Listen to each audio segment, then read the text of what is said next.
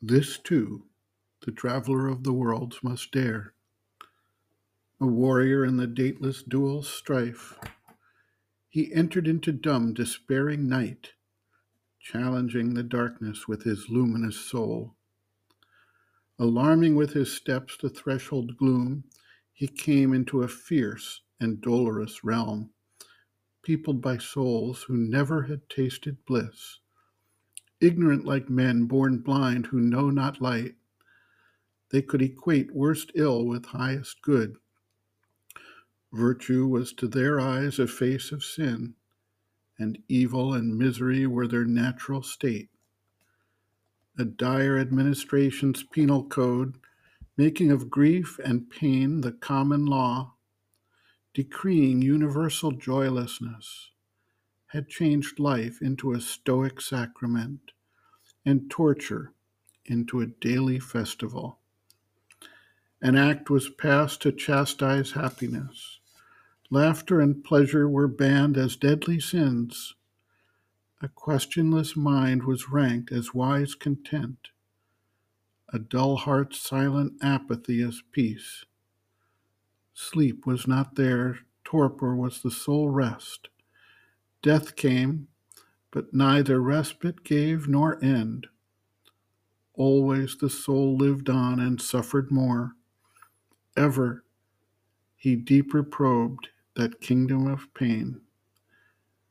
Around him grew the terror of a world of agony followed by worse agony, and in the terror a great wicked joy, glad of it one's own and others' calamity.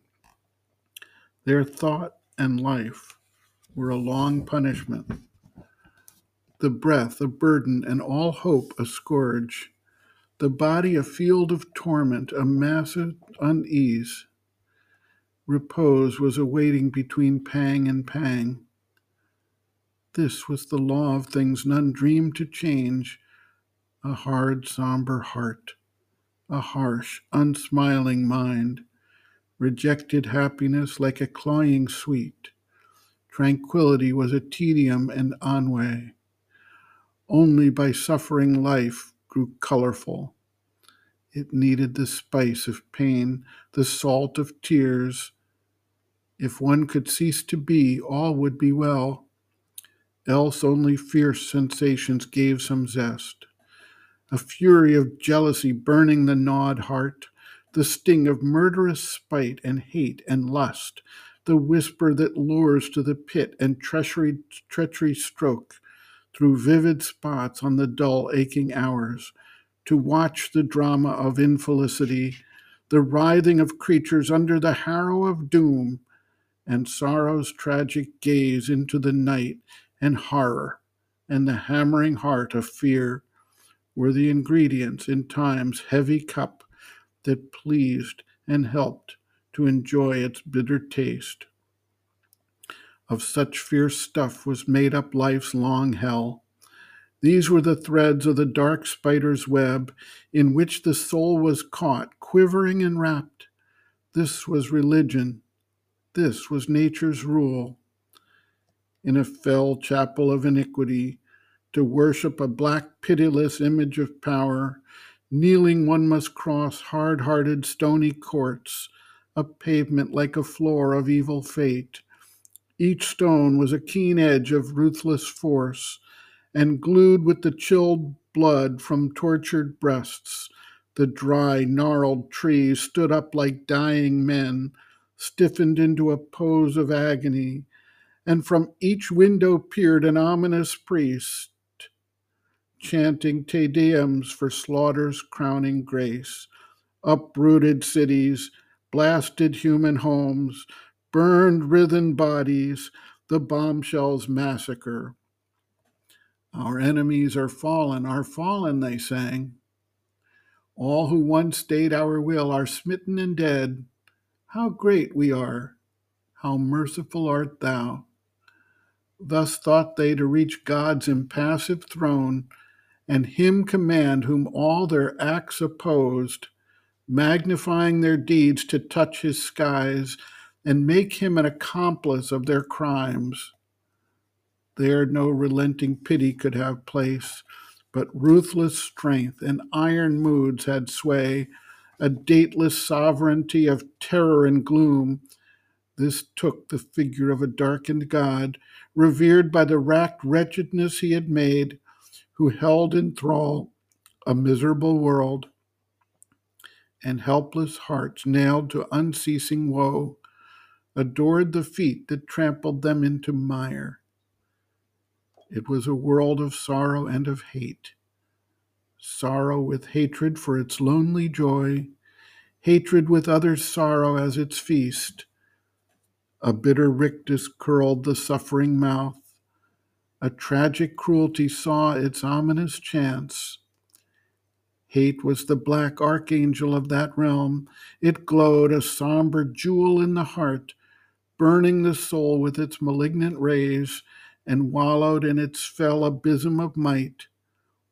These passions even objects seemed to exude, for mind overflowed into the inanimate that answered with the wickedness it received.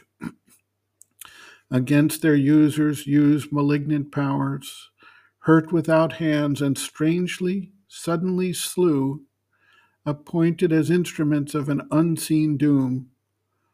Or they made themselves a fateful prison wall, where men condemned wake through the creeping hours, counted by the tollings of an ominous bell. An evil environment worsened evil souls, and all things were conscious there and all perverse. In this infernal realm he dared to press, even into its deepest pit and darkest core, perturbed its tenebrous base, dared to contest its ancient privilege, right, and absolute force. In night he plunged to know her dreadful heart. In hell he sought the root and cause of hell. Its anguished gulfs opened in his own breast. He listened to clamors of its crowded pain, the heartbeats of its fatal loneliness. Above was a chill, deaf eternity. In vague, tremendous passages of doom, he heard the goblin voice that guides to slay, and faced the enchantments of the demon sign, and traversed the ambush of the opponent snake. In menacing tracts, in tortured solitudes, companionless, he roamed through desolate ways where the red wolf waits by the fordless stream, and death's black eagle screamed to the precipice, and met the hounds of Baal who hunt men's hearts, baying across the velds of destiny, in footless battlefields of the abyss, fought shadowy combats in mute, eyeless depths, assaults of hell endured and tightened strokes, and bore the fierce inner wounds that are slow to heal. A prisoner of a hooded magic force, captured and trailed in falsehood's lethal net, and often strangled in the noose of grief, or cast in the grim morass of swallowing doubt, or shut into pits of error and despair, he drank her poisoned draughts till none was left. In a world where neither hope nor joy could come, the ordeal he suffered of evil's absolute reign, yet kept intact his spirit's radiant truth, incapable of motion or of force, in matter's blank denial jailed and blind, pinned to the black inertia of our base. He treasured between his hands his flickering soul. His being ventured into mindless void, intolerant gulfs that knew not thought nor sense. Thought ceased, sense failed. His soul still saw and knew. In atomic parcelings of the infinite, near to the dumb beginnings of lost self, he felt the curious small futility of the creation of material things. Or stifled in the inconscient's hollow dusk, he sounded the mystery dark and bottomless of the enormous and unmeaning deeps, whence struggling life in a dead universe rose. There, in the stark identity lost by mind, he felt the sealed sense of the insensible world and a mute wisdom in the unknowing night. Into the abysmal secrecy he came, where darkness peers from her mattress, gray and nude, and stood on the last locked subconscious floor, where being slept unconscious of its thoughts, and built the world not knowing what it built. There, waiting its hour, the future lay unknown. There is the record of the vanished stars. There, in the slumber of the cosmic will, he saw the secret key of nature's change. A light was with him. An invisible hand was laid upon the error and the pain, till it became a quivering ecstasy, the shock of sweetness of an arm's embrace. He saw in night the eternal shadowy veil, new death for a seller of the house of life, in destruction felt creation's hasty pace, new loss as the price of a celestial gain, and hell as a shortcut to heaven's gates. Then in illusion's occult factory, and in the inconscient's magic printing house, torn were the formats of the primal night, and shattered the stereotypes of ignorance. Alive, breathing a deep spiritual breath, nature expunged her still mechanical code and the articles of the bound soul's contract. Falsehood gave back to truth her tortured shape. Annulled were the tables of the law of pain, and in their place grew luminous characters. The skillful penman's unseen finger wrote his swift, intuitive calligraphy. Earth's forms were made his divine documents. The wisdom embodied mind could not reveal. Inconscience chased from the world's voiceless breast, transfigured were the fixed schemes of reasoning thought. Arousing consciousness in things inert, he imposed upon dark atom and dumb mass the diamond script of the imperishable.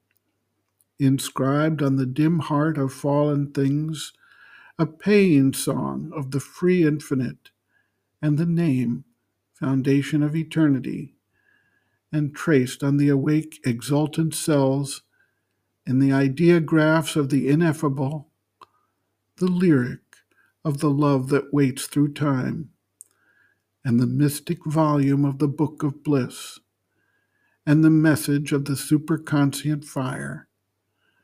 Then life beat pure in the corporeal frame, the infernal gleam died and could slay no more.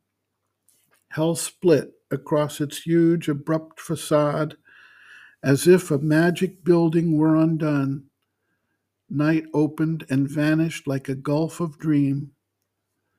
Into being's gap scooped out as empty space, in which she had filled the place of absent God, there poured a wide, intimate, and blissful dawn. Healed were all things that time's torn heart had made, and sorrow could live no more in nature's breast. Division ceased to be, for God was there. The soul lit the conscious body with its ray. Matter and spirit mingled and were one.